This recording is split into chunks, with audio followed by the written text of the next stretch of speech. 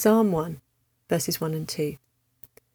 Blessed is the one who does not walk in step with the wicked, or stand in the way that sinners take, or sit in the company of mockers, but whose delight is in the law of the Lord, and who meditates on his law day and night. We saw yesterday that the blessed person is the one who belongs to God. So it makes sense that they will want to listen more to God's voice than the world's voice. In fact, they don't just listen to God's word, they delight in it. They love it. They meditate on it day and night. God's word doesn't just pass in through one ear and out the other. They pause to think about it. They reflect on what they hear, chewing it over, letting it sink in. They keep coming back to it.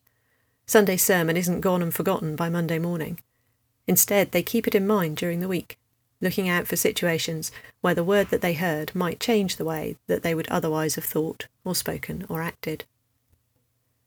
These people are more interested in what God has to say to them than what they have to say to themselves.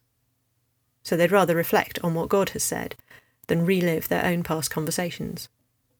They would rather ponder the truth of God's words than rehearse imaginary arguments in which they're shown to be right.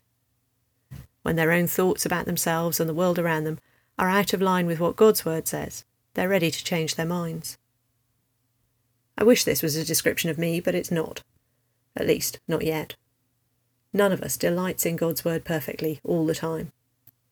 But all of us could take one small step towards delighting in it more.